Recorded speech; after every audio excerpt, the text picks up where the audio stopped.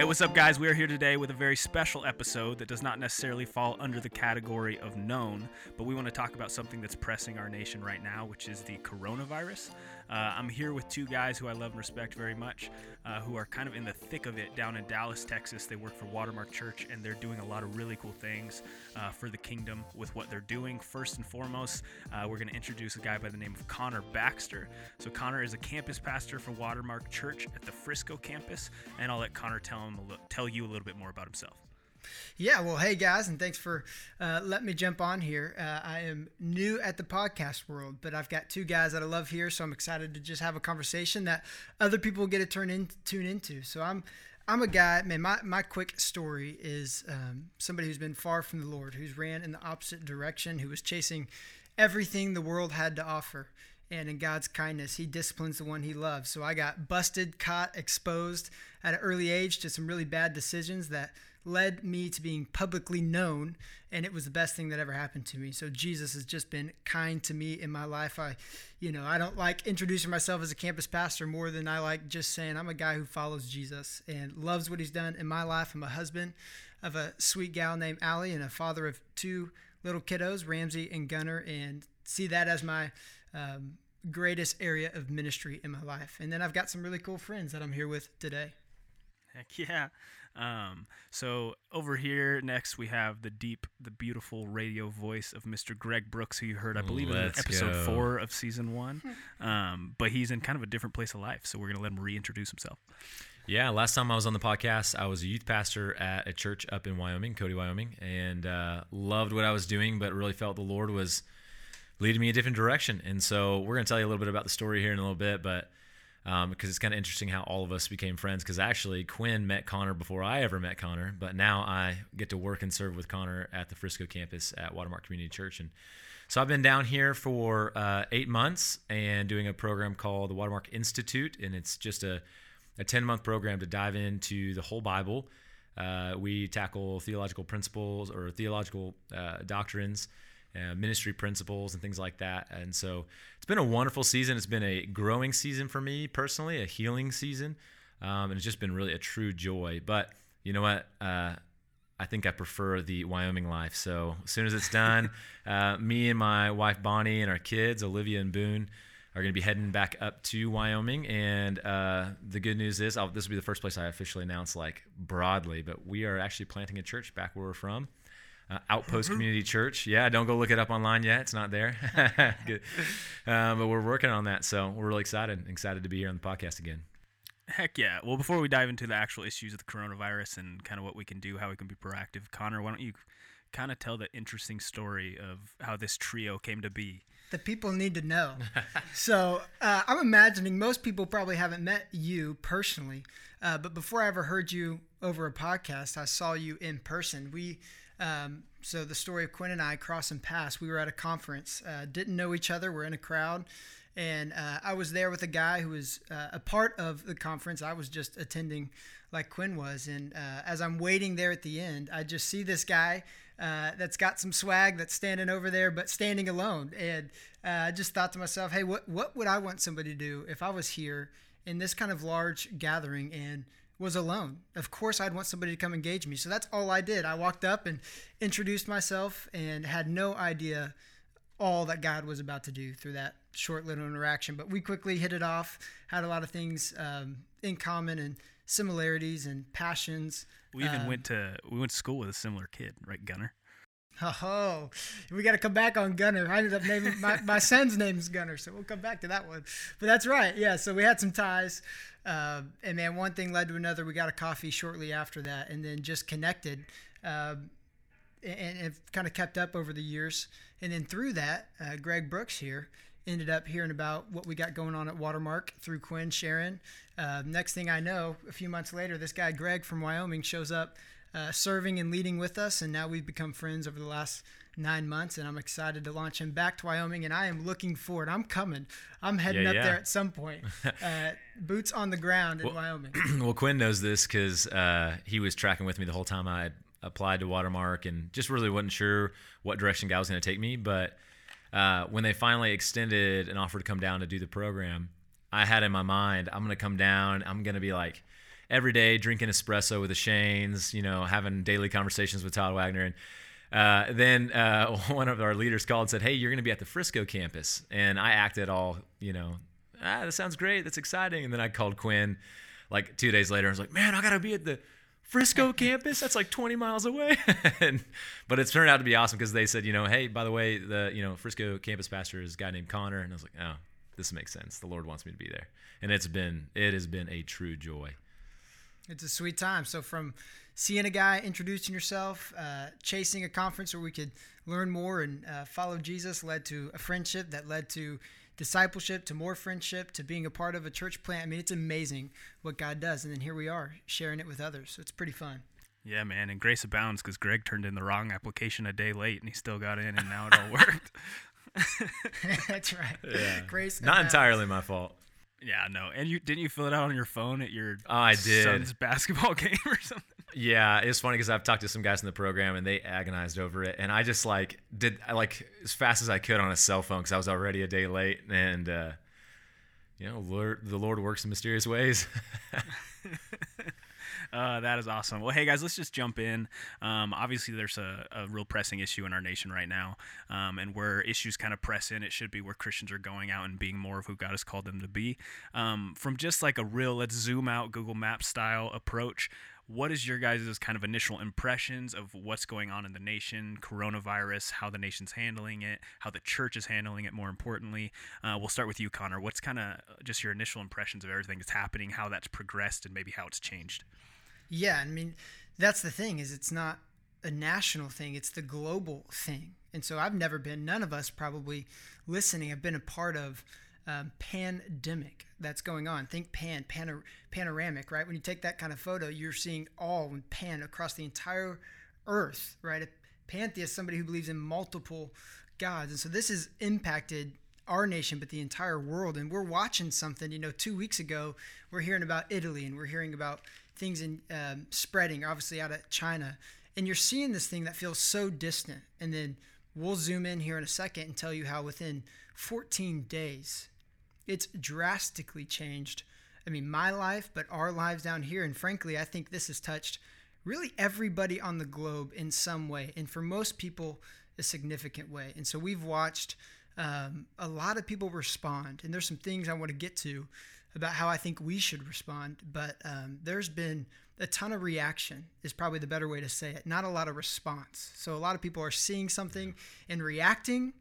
And we ought to set our minds on the things above and let God's word saturate our minds. And hopefully it's been doing that to where when the church responds, it looks and sounds different than the world reacts. Very good. Greg, what do you have to say? Follow that up. Yeah, I think that's the same thing. I mean, seeing it from a personal level, of course, never seen anything like this before. And, thinking about, okay, I'm a man who lives in a neighborhood that's surrounded by people. Prior to this becoming, a global hot topic or, actually, just a crisis, did those neighbors know my name? Did I know them? Have I sought to have a relationship with them? And now that this is going on, does it change the way that I need to approach that? Do I need to know my neighbor as a man in this neighborhood who is a means of grace to these people? And that's really what the church is. It's just a means of grace to a local people, and we're here to be on mission to make much of Christ to a bunch of people who are hurting already, whether they have the virus or not. We've heard it said they have the virus of sin, and so I think when I think about it, I've been thinking a lot more about, man, this is really exposing to me how I need to be a man on mission, whether there's a virus or not. And so that's how I've been processing it personally. Me and my wife have just been talking about how can we do a better job of loving our neighbors, even when sometimes it feels like, you need to distance yourself from them. How can I step in and love them? And so right now, it looks like inviting our, duplex neighbor over to play games, and she's not sick as far as we can tell, and we're not. So it's like, man, let's just continue to be on mission the best way we can. And I think podcasts are a way to do that right now. There's a lot of people probably listening to more podcasts than they've ever listened to in their life. Yeah. And so just using the means we have to continue to be a means of grace to people. Go for it, Connor. You got something? Yeah. I think just going down this path, right, of the coronavirus and what's going on. I'll tell you what has convicted me. This didn't matter a ton to me until 10 days ago when it directly impacted my life. And I think that's the thing we'll start talking about here more is that piece of this. A lot of people don't have any level of sympathy or really care or understanding until it hits their city, their neighborhood, their apartment complex, my house. That's when this became real for me. And that was convicting. And so think about humbled daily, right? And I'm sure you use the C.S. Lewis quote all the time, but humility is not thinking less of yourself. It's thinking about yourself less. And we know that Christ wants us to put others' interest before our own. And the coronavirus didn't get interesting to me until it affected me, which is not That's the good. way of a Christian and something I needed to repent of. And now that I'm living in, and we can talk about all the ways it's affected the DFW, Dallas-Fort Worth area and have significant impacts on our day-to-day life here right now in Texas, let alone New York, which has 15,000 cases, which is 5%, I think, of the entire world's cases. You see what's happening in California. So it's hitting other places hard too. But what I realized is I was insensitive, unaware, and prideful, not humble when it came to the coronavirus. And man, I hope one thing we can do today is encourage what this thing's all about and knowing others, right? And other people are experiencing some significant things that I think are worth us tuning into. And I hope we can unpack some of what that is here in the next couple moments. Yeah, man, I love that. So you saying that, Connor, kind of maybe I just pulled up that Martin Niemöller quote. You guys are probably familiar with it, but I'll say it out loud for anyone who's listening that may not know. It says, "First they came for the socialists, and I did not speak out because I'm not a socialist. Then they came for the trade unionists. I did not speak out because I'm not a trade unionist. Then they came for the Jews. I did not speak out because I'm not a Jew. But then they came for me, and there was no one left to speak for me." And I think in a lot of ways, exactly like you're talking about, Connor, it's like, man, it didn't matter to me, dude. I was making jokes about the virus 3 weeks ago. Like I was getting ready to capitalize on. Yeah, it's like I was getting ready to capitalize on cheap travel plans, and then it was like, you start to see people you love get affected, and it kind of touches a wound, right?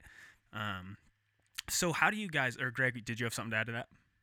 No, I was just gonna agree. I mean, I was thinking. I mean, it's sad to say, but I was thinking, it's like, oh, I'm a young guy, I'm a healthy guy. This is not gonna affect me. I'll probably get it. It'll pass by and not be a big deal. But then, last night we went to go spend some time with my grandmother in the DFW area and realized, like, whoa, we're bringing our whole family into her house. She is very susceptible. Yeah. We need to be conscious of the way that we do this. Should we even be here? But she, of course, she's been home alone because she's nervous about going out, can't get food. And so, she's afraid she's going to get sick. And so we're coming in there, and she was willing to risk it because she just wanted to see people. So it really transformed the way I thought about it yesterday. And it's been going on for weeks now. And it wasn't until yesterday that I realized, wow, I've got a part to play in this. That's so good. So how do you guys, so I think you guys we talked a little before this was rolling that we have a little bit different perspective. So I'm in Wyoming. We're 2 to 3 weeks behind everything the nation does. And then you guys are in Dallas, which is like the front lines of a lot of what is going on. So how do we as Christians, how do we as people, how do we as human beings, in our call to decrease proximity to each other, how do we simultaneously grow together and grow closer? Because that's kind of the conundrum that a lot of us are facing, right?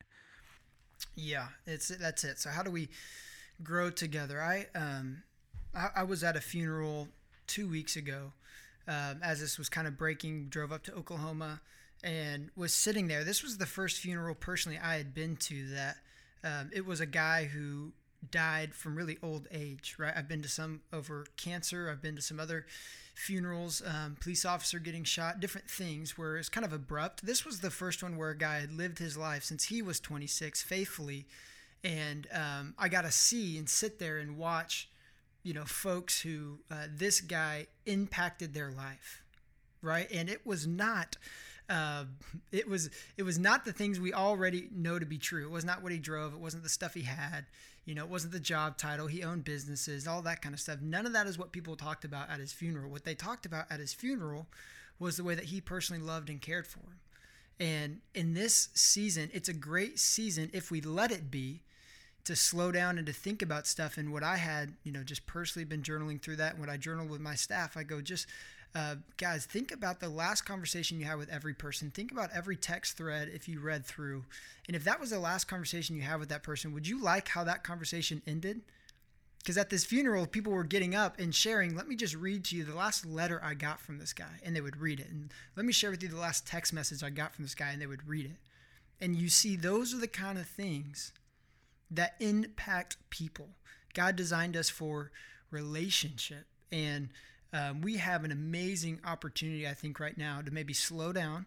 If we let this opportunity let us slow down and think through relationships. Part of the best thing I think we can do to draw closer right now, to answer your question, is there's probably some ways each of us need to pick up the phone and ask for some forgiveness over some things. And then we'll get into some other stuff we can do. But I really think letters, when's the last time we wrote a letter to somebody that we care about, telling them how much we care about them and telling them that we're thankful for them and being grateful for the things they've done in our lives. I mean, that's the kind of people that Christ wants us to be. When Christ left abruptly in the eyes of his followers, it wasn't abrupt for him. He told them, tried to tell them multiple times, hey, this is about to happen.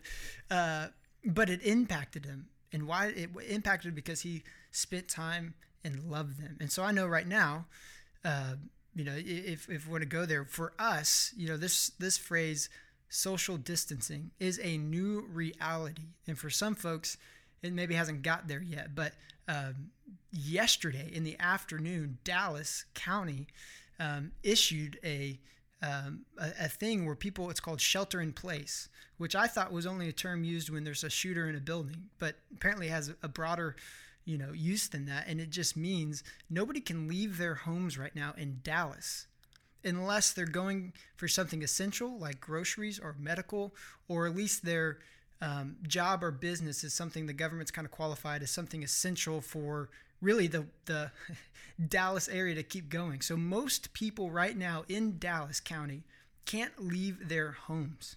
Okay, that's how big this thing has gotten. Our lead pastor, Todd, was telling us the other day, we just got all together over like a FaceTime type of application just with the staff, and was sharing about how in Israel, which is another place, there's folks, their quarantining is not even with family, but into certain quadrants of their home where they don't come into any interaction with anybody else. So that's the reality of this thing across the globe, and it's hit us here in Dallas in those significant ways in the last 24 to hours to 10 days. Man, absolutely. Anything to add to that, Greg? Or? Yeah, I think that's really good.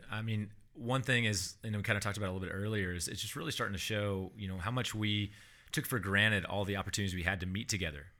And, there's so many people saying, they've been on social, I was on social media, I was on Instagram the other day, and it was barely moving. And it wasn't just because of my internet. I think everybody, on a Saturday night, was just scrolling through Instagram or Netflix and all this stuff, and it's just bogging everything down because nobody knows what to do. But people eventually they get to the end of that, and they're like, man, I just want to hang out with people. And I remember I went to Walmart with my daughter, and as we were driving out, it was like a 1950s movie. There were dozens and dozens of families out on walks. And I just thought, that is amazing. This thing is forcing us inside, and we get to our limit, and we say, you know what, let's just go for a walk. And everyone's getting outside. And so being down here in Dallas has been a great exposure to me to see, especially at a church where we value community, and we say, hey, isolation is not good. And so how do we overcome this and help people still stay connected when, they're not supposed to be connected because it makes things dangerous? And so this is, again, just whether this is in step with where we're headed or not, I think it's just a good thing to say, the church should be relevant and innovative, and we should be thinking, hey, how can we take advantage of what we have right now to love people and keep them connected, because connection is so important. Like I said about my grandmother, she just was ready to see some people and spend time together. And I was texting somebody today and just saying, man, I am feeling a need for some people. And it makes me think about how I was complaining about people, a month ago, I just need some time alone. And that might have been true at the time, but just starting to see, hey, wow, how do we start taking steps to keep people connected and keep being the church in this area? That's so good. Yeah, I think so. C.S. Lewis famously said that pain's like a megaphone, right? So this pandemic is kind of acting like a mirror, I think, in a lot of ways to us, to what maybe we didn't have the time or the margin to slow down and think of, like, man, what really does feed me? What really does help me grow? And I know I agree with all you guys of, like, man, like, I go stir crazy and I'm hyperactive as it is. And so it's like, I was bored the other day, so I just went out and drove a 4-wheeler around the neighborhood. And again, like you said, Greg, I saw probably like 15 families out going for a walk. I was talking to someone the other day that saw kids playing kickball in the street.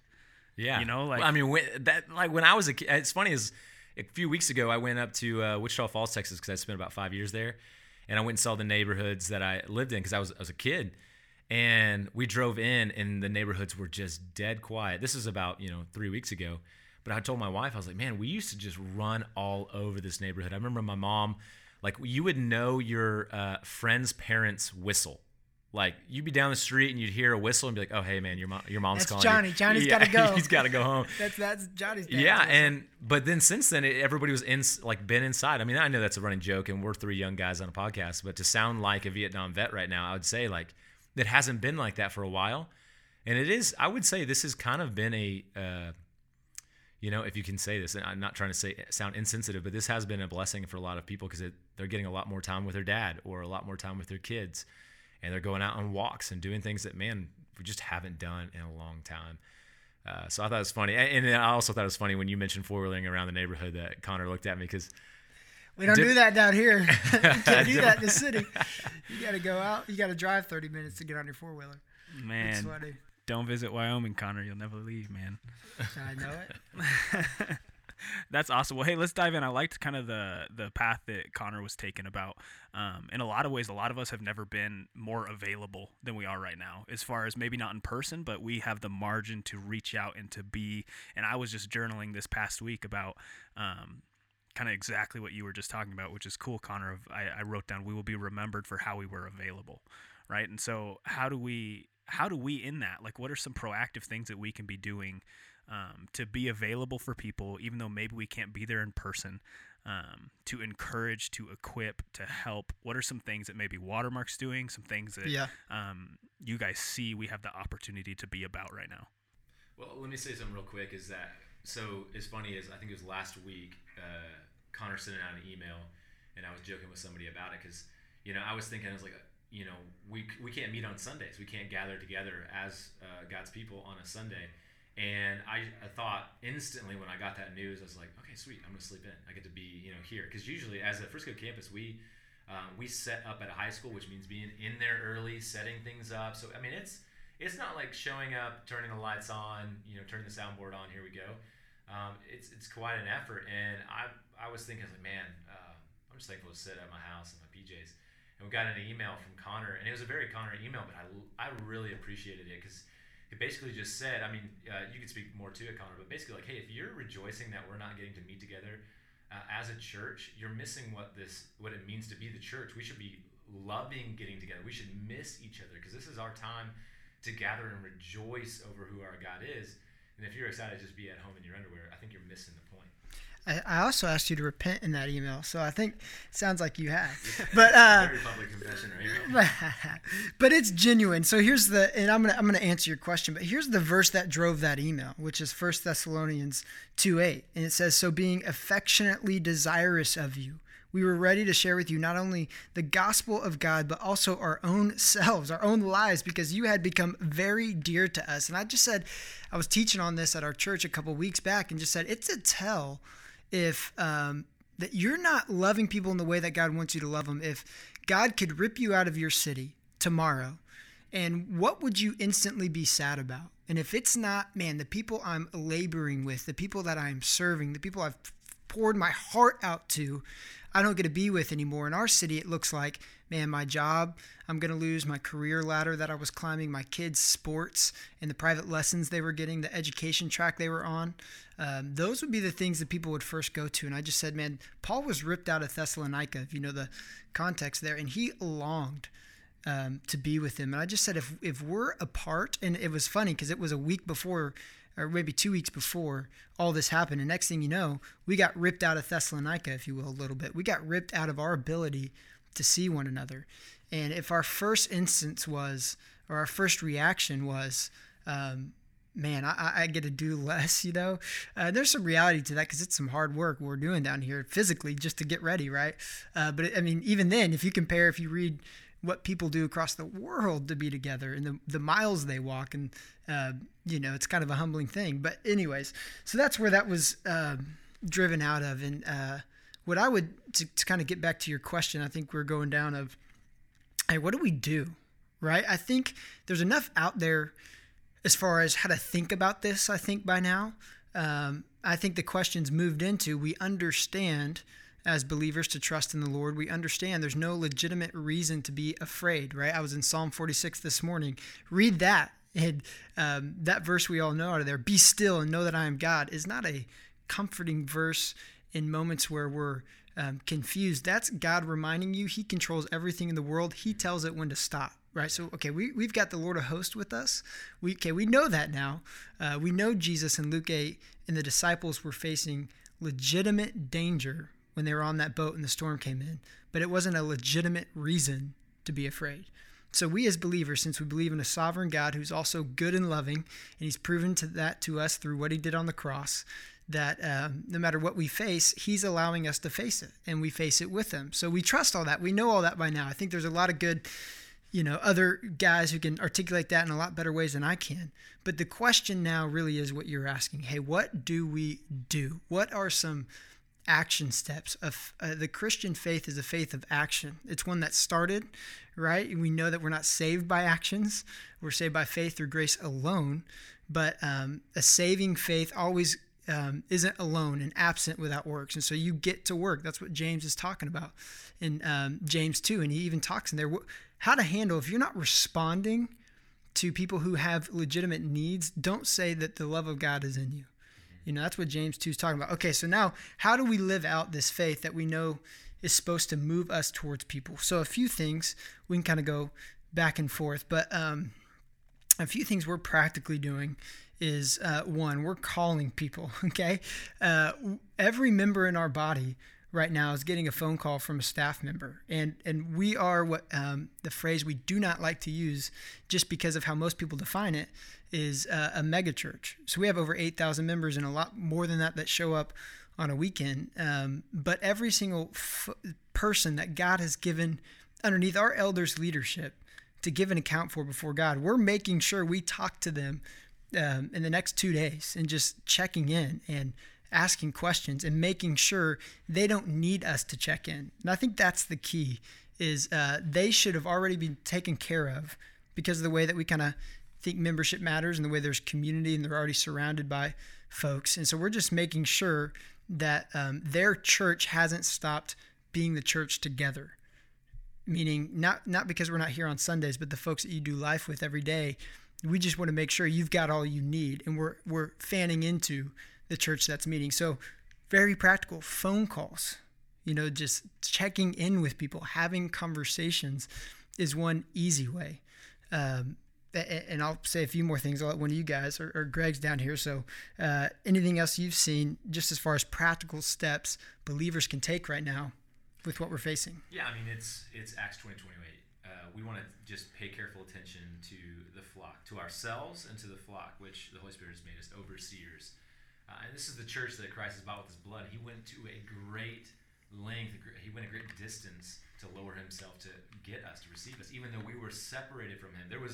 We social distanced ourselves from the Lord, and yet he closed the gap by being, God's propitiation that he put forward on the cross by his blood. And so, we want to do the best we can to do that. And, we're in if there's going to be a pandemic in the world, like, what better time in the world than now? Or, because we do have phones, we have the internet, we have podcasts. And so I think a lot of ways we're blessed to have a really amazing team who can take advantage of platforms like that to reach our people.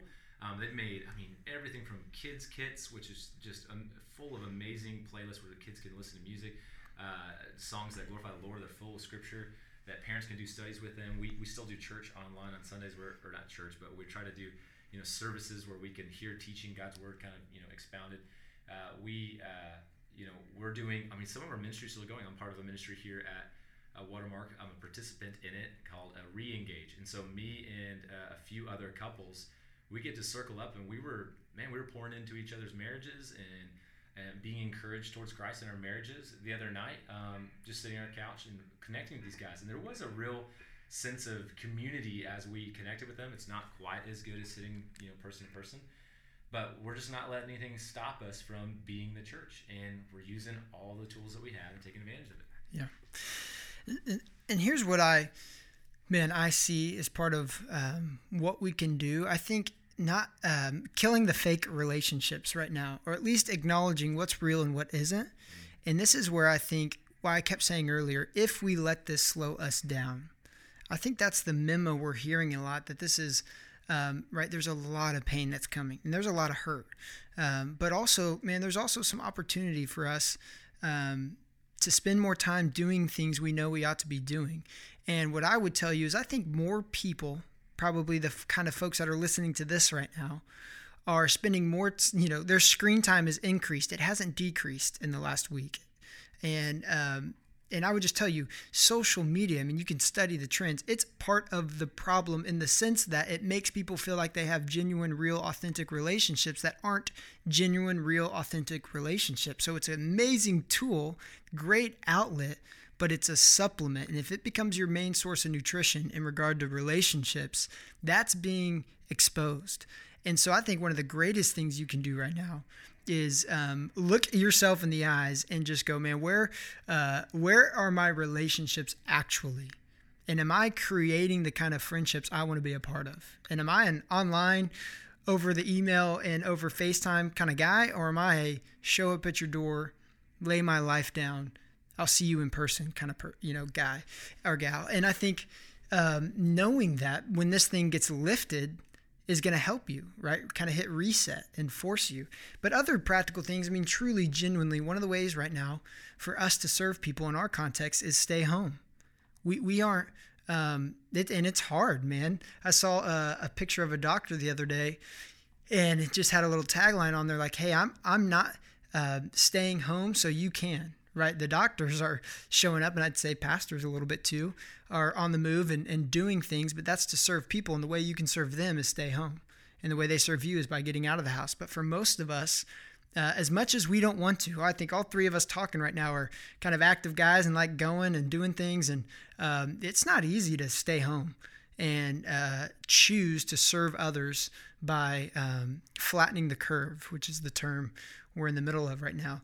So that's a genuine way. And I think that we're serving people. A practical one is the district in Frisco right now is closed. The governor of Texas has made all schools close and some other things for the next couple of weeks. And we've got thousands of kids here in our context who are food deprived, or food insecure rather, and means they can't get access to affordable, nutritious food. Then they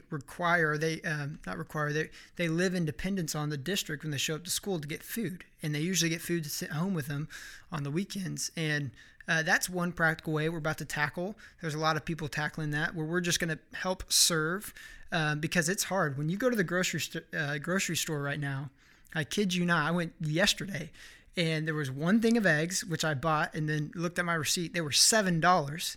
And meaning everyone else took the cheap ones. And then you look down the can aisle, and it is completely empty. And it's the most bizarre thing, if you guys aren't experiencing that yet in your cities, where people have just absolutely freaked out. And so part of how you serve others is when you go to a store, get what you need for your family in this moment. Don't get what you think you need for 3 months. The government is literally asking us not to take more than what you need. Okay, so if we're Israel right now, God's going to provide for us today. Eat what you need today. He's going to provide for you again tomorrow. Part of we as believers, we ought to be the people, frankly, taking the least amount from grocery stores, because we don't think you need to show some level of spirituality by fasting for 40 days. But we do think your spirituality plays out in how you're just wise in how you approach that. So those are ways that the world's not, or people aren't going to look around and go, look what this church is doing. It's amazing, right? Those are just ways that followers of Christ kind of behind closed doors, if you will, are going to live their faith out. That's going to have a significant impact over time if we all live that way. Absolutely. I believe in the Bible that's called the parable of the rich fool, right? The guy that stores up in his storehouse. But in a lot of ways, like, so how are we, I don't know. So how, as Christians, what can we go out? I know that in a lot of really cool ways, like the history of, like the genesis of so much good in our country, in the world, and all those things is Christians being the hands and feet, being on the ground, feet on the ground in times like this, right? Like even down to like the fact down in Dallas, especially, most hospitals are named after some religious organization that was doing something that involved health, that then created a movement and really worked to help people, down to Mother Teresa, where she was just spending time, right? And like putting herself in danger, quote unquote, to do these things. And so I really like how you said, like, I think a lot of my mind immediately goes to like, how can I go out and be, and how can I go out and help, and how can I fix this? And I really like where you're heading with that, Connor, of like, man, a big way to serve is to listen to the authorities and like stay home. Like be humble, understand, stay there. And so guys, what can we, I think in a lot of ways, I kind of liked you were touching on this a little bit, both of you. I think in a lot of ways, this pressing that's happening right now is a litmus test of a lot of things. And one of those things, I think, is a litmus test of if your faith left when the building closed, as far as your church goes, there may be some soul searching that needs to go on there. So can you guys talk a little bit more about, I know Watermark is so community focused, and you guys even did what would be called almost a trial run, right? Of like, you guys didn't even have church like a couple months ago, which, right, they say leaders live in the future. And so that's pretty cool to see that the leaders that you guys are being governed by are doing such a good job there. But you guys had where you didn't meet as a large body, quote unquote, but you met in your community groups that are the churches. We're called to be a kingdom of priests. So can you talk a little bit about maybe equipping people of like, hey, it doesn't mean we give up on meeting together, as some of us are in the habit of doing, right? And so how can we do that, spur each other forward? Caveat, if we are healthy, right, we're not going to put other people in danger. But how are you guys seeing that take place and happen right now that could be helpful to people listening? Yeah, and so just what happened there a few months ago that you were referring to is our leadership just decided, hey, we're not going to gather on a Sunday right now because, one, we think the church has some pretty specific commands in Scripture. They're kind of called the one another's, which is when God tells us how we ought to interact with one another as believers. And a lot of those don't happen in the context of a large gathering on Sunday morning. We know why there's the ecclesia, or the gathering of the folks who are called out that need to get together and rightfully sit underneath the teaching of biblical truth, and rightfully need to worship and remind ourselves through songs and different things like that. But that's not the end of the church. It's really the start. And we think what the church ought to do is be living out the Great Commission, which says, go therefore and make disciples of every nation, baptizing them in the name of the Father, the Son, the Holy Spirit, and teaching them to observe all that I have commanded you. And, when Jesus tells his guys, hey, you're going to follow me, you're going to become a fisher of men, right? And so we just said, hey, we're here to love and serve people, so we're going to take a Sunday off from gathering together so you can spend your Sunday inviting your neighbors into your home on a Sunday morning, host them, make them food or snacks, catch up, get to know one another, and then let them know, hey, here's just who I am and what I believe, and if there's anything I can ever do to serve you, if you ever have questions, ask me. So we didn't gather for a Sunday, and all of our body, every member did that. And so what we didn't know is in a few months, we wouldn't be able to get together. And what we were doing is we were preparing our body and training them of how to respond. And so that's kind of what happened there. But for us, getting more into that, we don't see, membership in a lot of places, right? Which is kind of a buzzword, because when you see member in Scripture, you see it really only in the context in 1 Corinthians 12 and other places talking about being a member of the body, just being connected in a way where you're fully known and cared for and shepherded and loved. And for most people, the extent of quote unquote membership in a church is I show up and maybe, now a lot of people stream, or I just went through a class at one point, or I signed something at some time. Mm-hmm. And it's not an ongoing relationship. And so part of what we kind of do to execute on what we feel like God calls every follower of Christ to do is we form people into local churches, if you will, into local community groups where there's people who just kind of look across the table at each other and go, okay, we're going to be committed to one another and caring for one another, bearing one another's burdens, and encouraging one another all the more. Hebrews 10:24 you alluded to a moment ago. We're going to consider how to stir one another up to good love and good deeds. And we're going to meet, and we're not just going to do a once a week thing. We're going to live life on life relationships. And we're seeing the strength of that today. We've boasted at times about, hey, we think if we had to go quote unquote underground as a church here in America, our church, not a ton would change for us. It wouldn't be super damaging. We think the way we're doing church today would only thrive in that scenario. And we're seeing that to be true right now. And every one of our members feels cared for. And in some ways, they're feeling that weight a little more of, okay, I am a leader. I am part of the royal priesthood. I am called to go do something, not just the people on my church staff and who have titles or have the label pastor, but God calls me to go do this. And man, we're already hearing an amazing stories the way God's using people. But this is kind of I think the paradox, and you kind of hit on it earlier. We do have a bone in us that is action driven and move towards people. And this is an interesting time because really to honor what you said, authorities, and frankly to really serve people and slow down the spread of what's happening is to stay home. So what are we supposed to do? We're supposed to stay home, but yet we want to move towards people. And so it's kind of knowing where the boundary is of what sort of things, no matter what's going on, you got to move towards. And this isn't like a life or death situation for most people, but for some people it is. If you are studying the coronavirus and those of the older age or underlying health issues, they're vulnerable. So you, in your action to go kind of feel like you're being spiritual by doing something with your hands in the way we typically think about that, you're actually potentially doing something that's literally life-threatening to people. So to serve others, we are to slow down and stay back. And that's a hard pill to swallow. While also, I think it's a great opportunity. Some of those things I mentioned earlier, phone calls, emails, or handwritten letters, right? And in some ways, we're doing some of the stuff with the grocery stores and buying food for people who don't have food, and we're going to drop that off at a certain place. But outside of that, I think we're learning what do we really think about? We haven't hit this yet about prayer. And do you really think that's a way to serve people? And is it effective? And we all know what we should say, but I think our orthopraxy now is being tested a little bit. And I would tell you, this is a great chance for believers to serve the world through prayer.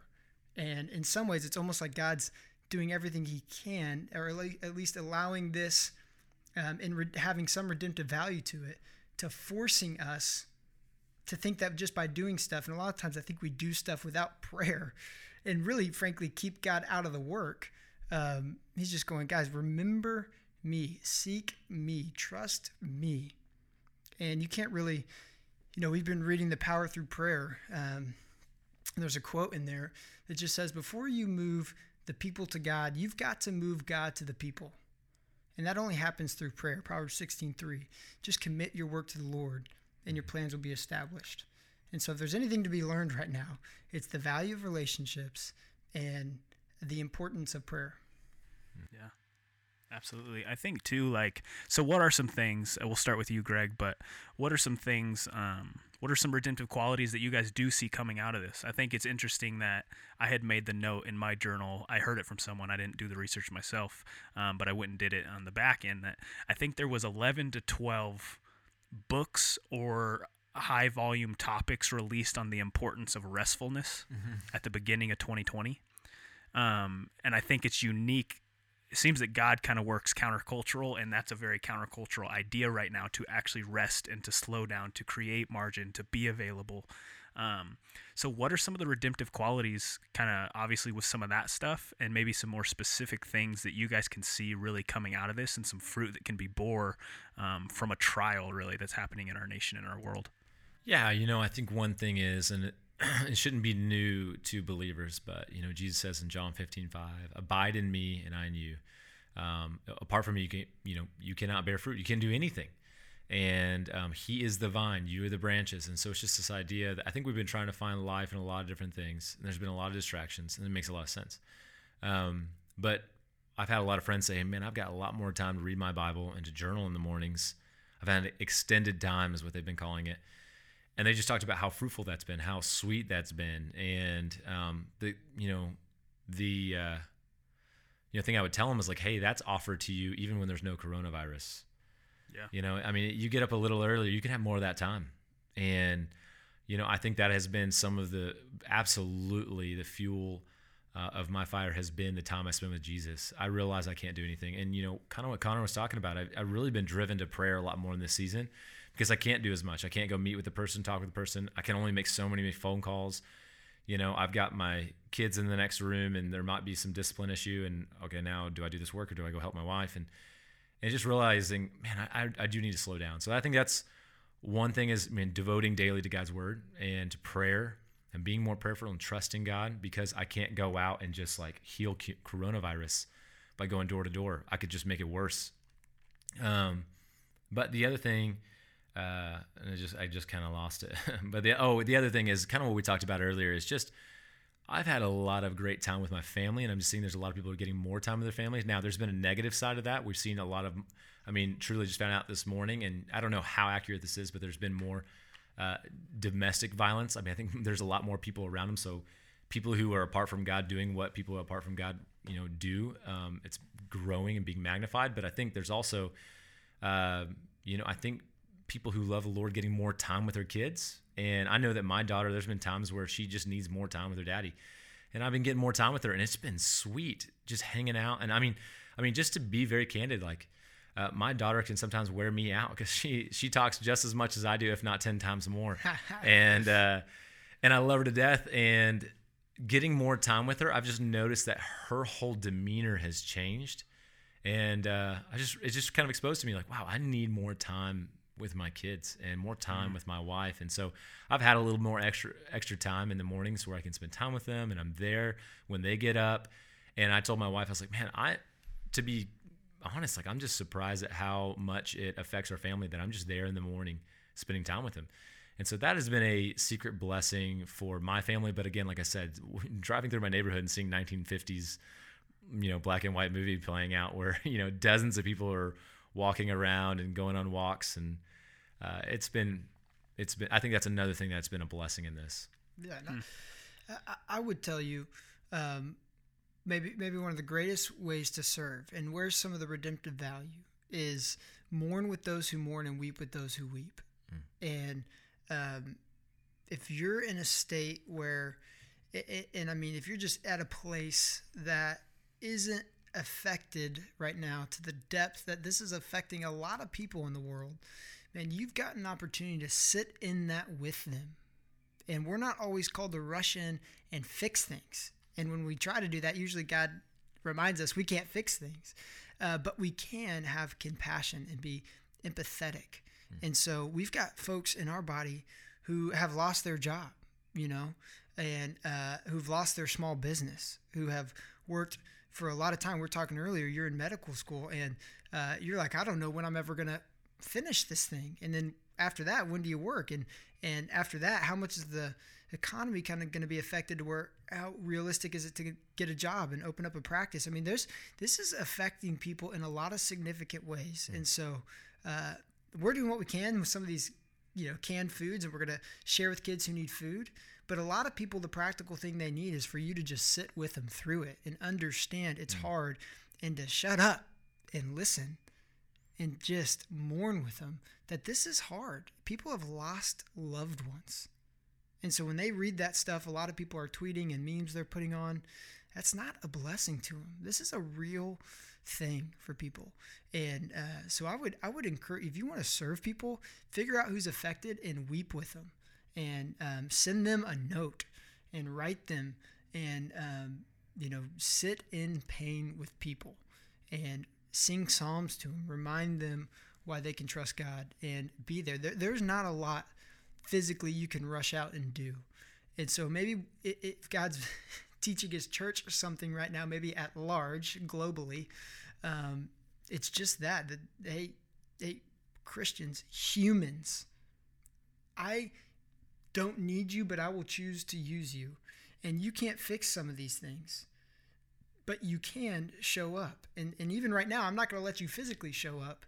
So that way you've got no other reason not to show up in somebody's life through a phone call or through a letter, and learn to care what's going on in their world. So if you, and you mentioned it earlier, and so did we, of this thing, I didn't frankly care. And I'm saying that pretty strong. It just didn't impact me. I wasn't thinking about it a ton when I was reading about what was going on across the world. And then until it showed up in my backyard. And that is sin. That is a lack of compassion for people. And I think that if anybody's trying to figure out through this podcast, what do I do? I mean, do that, okay? And honestly, stay home. That's what is going to help us get this through this thing quicker as we slow the curve and honor authorities and listen to what God would have us do. And I think too, we touched on this pre-call, but it's like if even if you're not directly impacted by the virus here, like you're not ill, people's businesses are shutting down, people's lives are changing. I think hundreds of thousands of people have lost their jobs as a reaction to what has happened in this virus. And so not staying home, not abiding by what's happening, not having compassion for people across all domains is having a huge effect and saying a lot about where our hearts lie, I think. Connor, I want to kind of pitch this at you, something that Greg was kind of talking about. Is how is this confronting? Let's target fathers. Let's talk fathers. How is this directly confronting maybe, let's say, a father who now has increased time at home? Maybe he doesn't have to go into the office, doesn't have to work, and he's finding that he's having a hard time relating to his children or his wife now in the increase in time. What is that saying as, like, how can we challenge them? How can we help them? How can we come in knowing that is to be their primary ministry, and maybe this time is exploiting that it hasn't been over the last 10 years? Yeah, great question. I mean, it's kind of twofold. I think you put sinners together with more sinners, right? You may have a little more butting heads. You put stressful times. Again, for us, it may be more of an inconvenience for some people listening. For others, it's been disruptive to their life. And so you're going through some of life's hardest moments. But I think what you're asking is, hey, people who frankly have just abandoned their primary outpost. Shout out to Outpost Community Church. If they've abandoned that primary spot, okay, people harp on guys with my title a lot, pastors, and how they'll cheat on their wives with the ministry.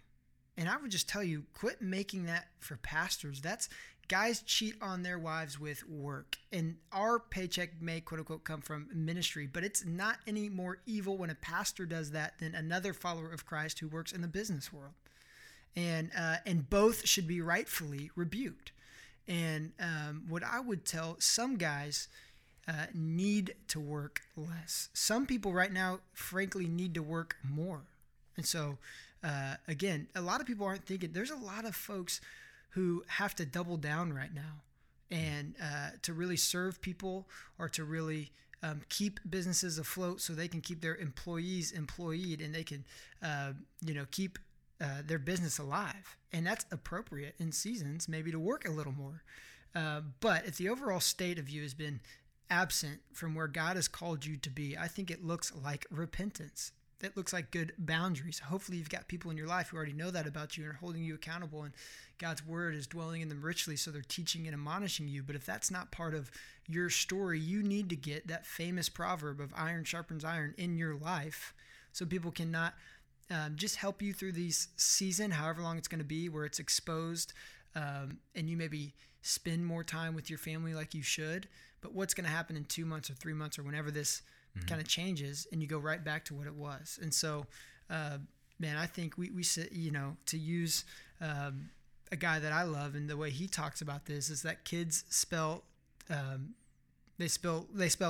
time, right? It just, time is the currency of how you invest with people in general, not just kids. But that's a great reminder, and hopefully, guys, it's hard for guys because they don't. you can go to work, and gals, you go to work, and that's where you get a lot of praise. That's where you get success. That's where you're getting a lot of pats on the back. And at home, usually you're taking the brunt of everybody's maybe frustration, or it's where you really lay your life down. You're not getting that of boys. You're not getting celebrated. You're not getting promotions.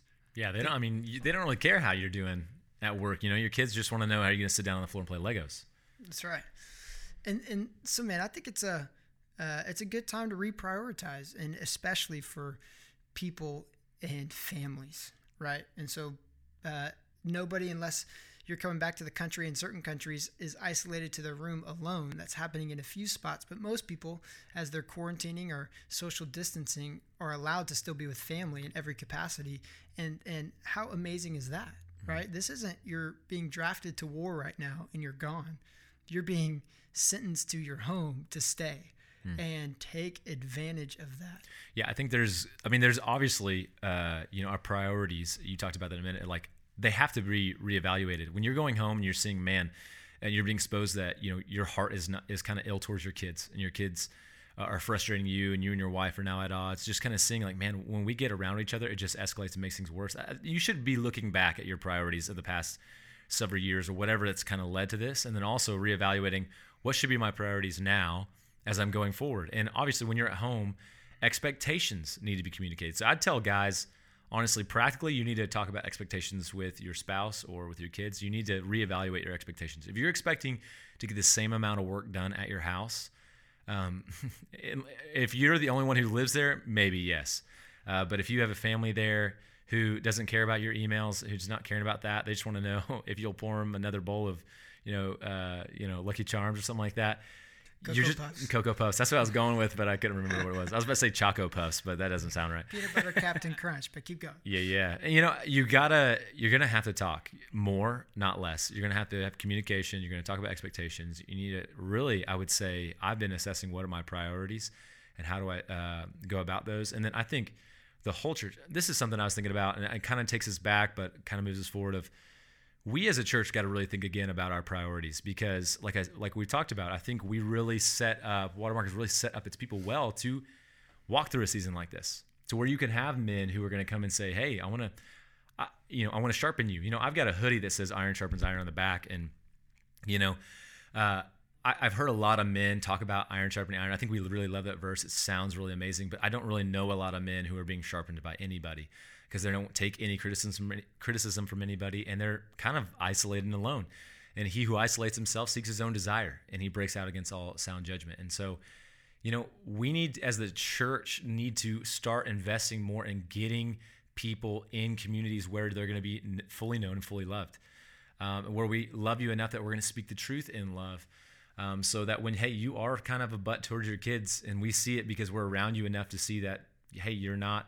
You can put up a front on Sunday, but Monday through Friday we're seeing, hey, you're not quite the man of God that you act like you are. But we don't say that to you because we don't like you. We say it to you because we love you.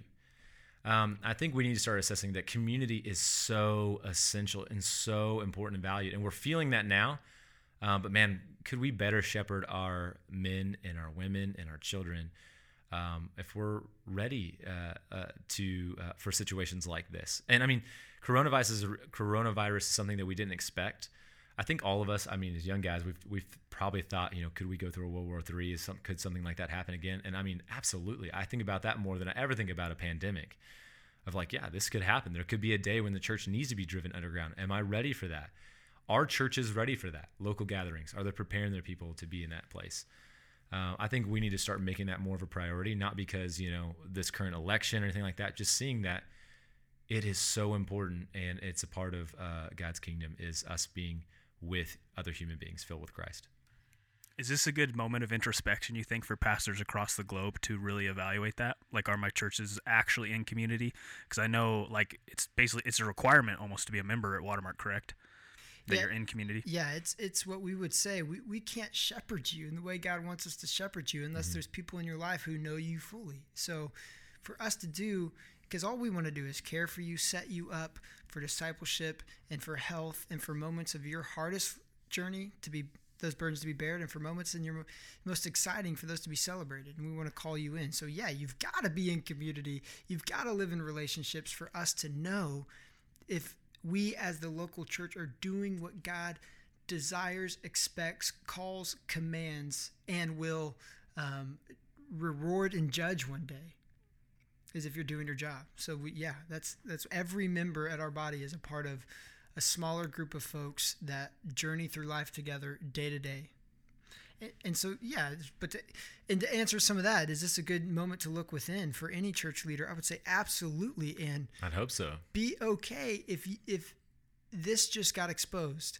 If you realized, man, I don't have a way to know where everybody's at because we're not meeting on Sundays. And the truth about that was you didn't know where everybody was at when they were gathering on Sundays, right?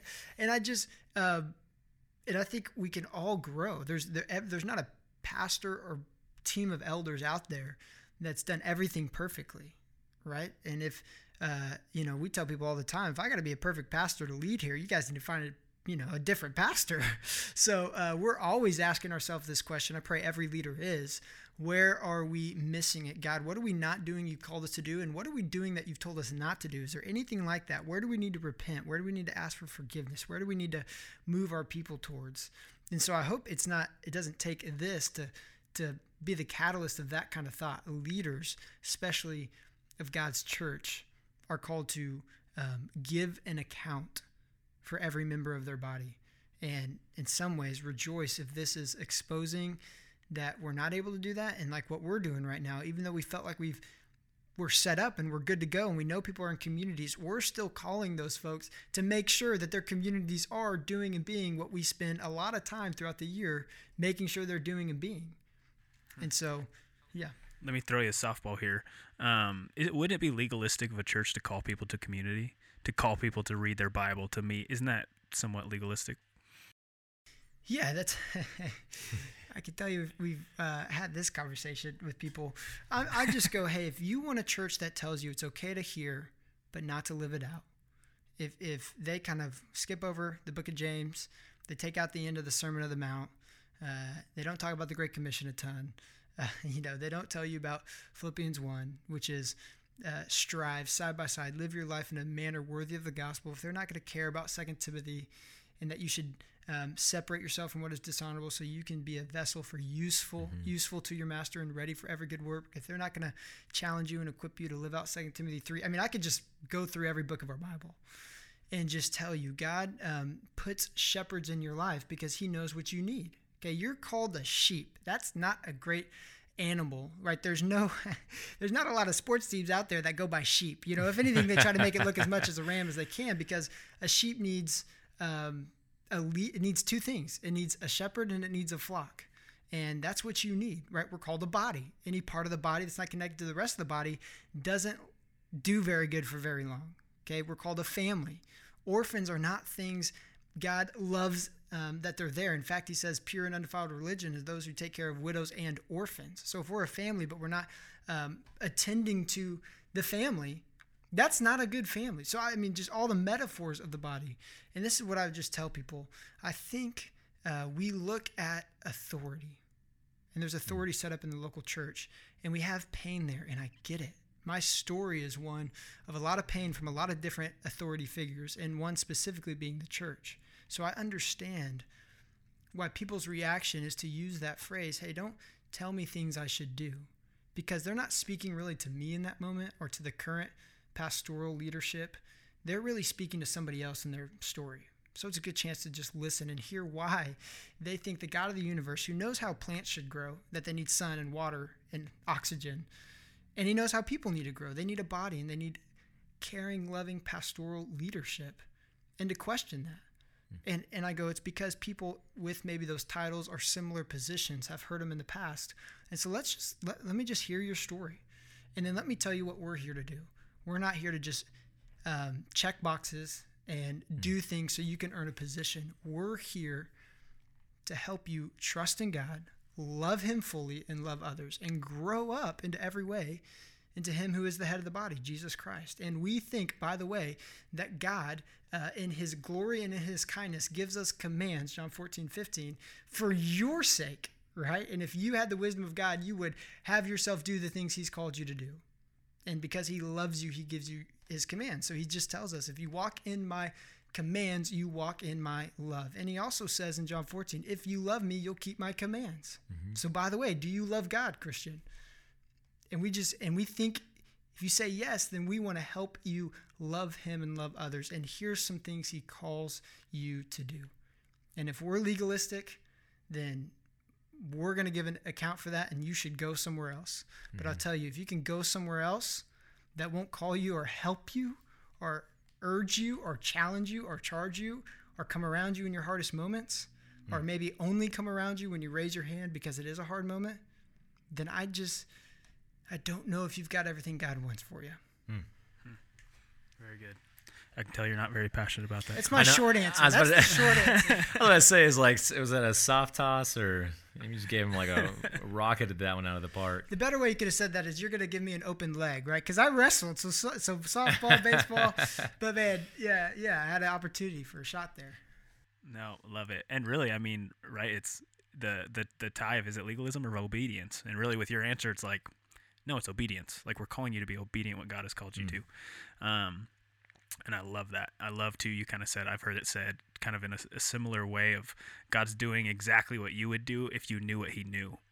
Yeah. And I just think that's such a cool way to think about what's happening. But let's kind of end here as we're kind of wrapping up on a positive note. What's some things, Greg, we'll start with you. What are a few things you've been encouraged by at this time? What are some things that you're seeing that you're like, man, like, I am encouraged by the people that are doing that? Or you're seeing some of the things shake out, maybe that the country's doing, whatever is happening. What are a few things that you see that you like, you're spurred forward by, and that you're just overall encouraged by? Yeah, I would say the things that have been encouraging is seeing the creativity of some of my friends. Back in November when we did that, when we basically were the church at our houses and we didn't hold services at the Watermark facilities.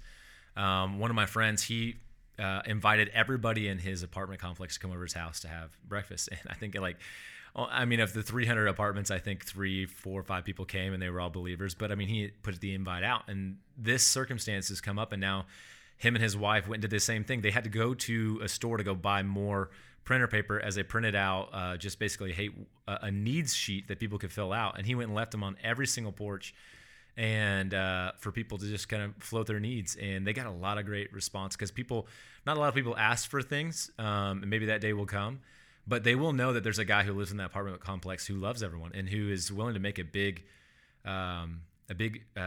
step of love for them.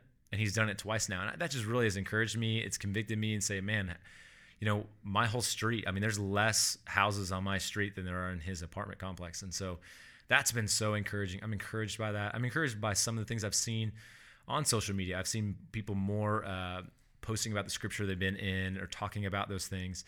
And so that's been a sweet thing. And then, of course, I just always thank God that I get to be a part of a local church that takes serious being a local church, even when we can't meet together as a local church. And so being at Watermark has been a great example to me, as a guy who wants to be a shepherd, who wants to take care of sheep, who wants to give an account for these folks.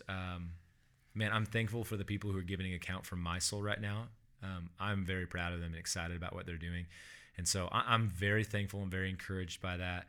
And I really am, like, not to sound like I don't want it to go terrible. I want this thing to end, truly. I want it to be over with, because there are people who are dying from this. And it is putting a lot of people in a awful place. It's been really, really hard. I'm interested, not excited, but interested to see what this is going to become and how God's people continue to respond. And so I'm just ready to see it. I'm ready to see what this is going to look like. And so, yeah. It's good, man. I've been encouraged, truly, that God would be kind to me, to show me my flaws in this thing, and my insincerity, my self-centeredness, right? That we're going to keep doing what we're doing here and doing my family and doing at this church, and just rattling me out of that and going, man, do you really care about what's going on to your siblings across the nation, across the world? And it's been good for me just to remind myself why I need Jesus. I need his atoning sacrifice. Even doing all I can, I still fall short. And encouraged by that. I really am encouraged by Greg, watching him do a lot of the things a lot of people will never know about, in the way that he's preparing his heart, his people for this church that's coming up there in Wyoming, is really humbling to watch on the sidelines. I'll tell you, I'm encouraged by you guys and your friendship. Often I've heard your name quote followed by how you sharpened him and how you lived out, man. What this whole thing is, the name of your podcast and the goal it's trying to accomplish is happening. And this is one of the closest friends I know you have, Quinn. And you're legit, bro. I mean, it encouraged me that there's guys who don't just have a mask or a front or an influential Instagram account or platform, or just fill in the blank with podcasts and anything else, who really are behind the scenes doing what God's called them to do. And the just with the coronavirus thing, I think it's been really hard and sad, and but God, again, it's we know God can use what man intends for evil for good. We've watched him since the beginning of the fall use what the enemy intends, and why sin allows viruses and why viruses here. I'm thankful I know how to articulate logically and biblically and historically why this is here, and that not just an explanation of why viruses and cancer and death are here, but also why we can be sad and be sorrowful, but not without hope, and how we know the end of the story. And frankly, the opportunity we have right now to really share the gospel, both with words and our life, and the way that we get a chance to trust in the midst of a storm, and not let our hearts lack peace, and the opportunities. People are ripe for conversations right now because of what's going on. And so God's using all that, and I pray he comes back quickly, but I know why he's delayed, and he's not slow like we often count slowness, right? But he desires that folks who are far from him to have the opportunity to receive the free gift he gives of salvation through what he's done, not what they've done. And there's still opportunity today, and we don't know if we have tomorrow, but there's an opportunity today for that. Love it, guys. Well, let's end on that note. Really appreciate you guys, unless you have last little nuggets of wisdom. But yeah, man, I think what a time to be the hands and feet. What a time to prove that faith is greater than fear, and to listen to what the authorities have to say, but also knowing that our ultimate authority is Christ.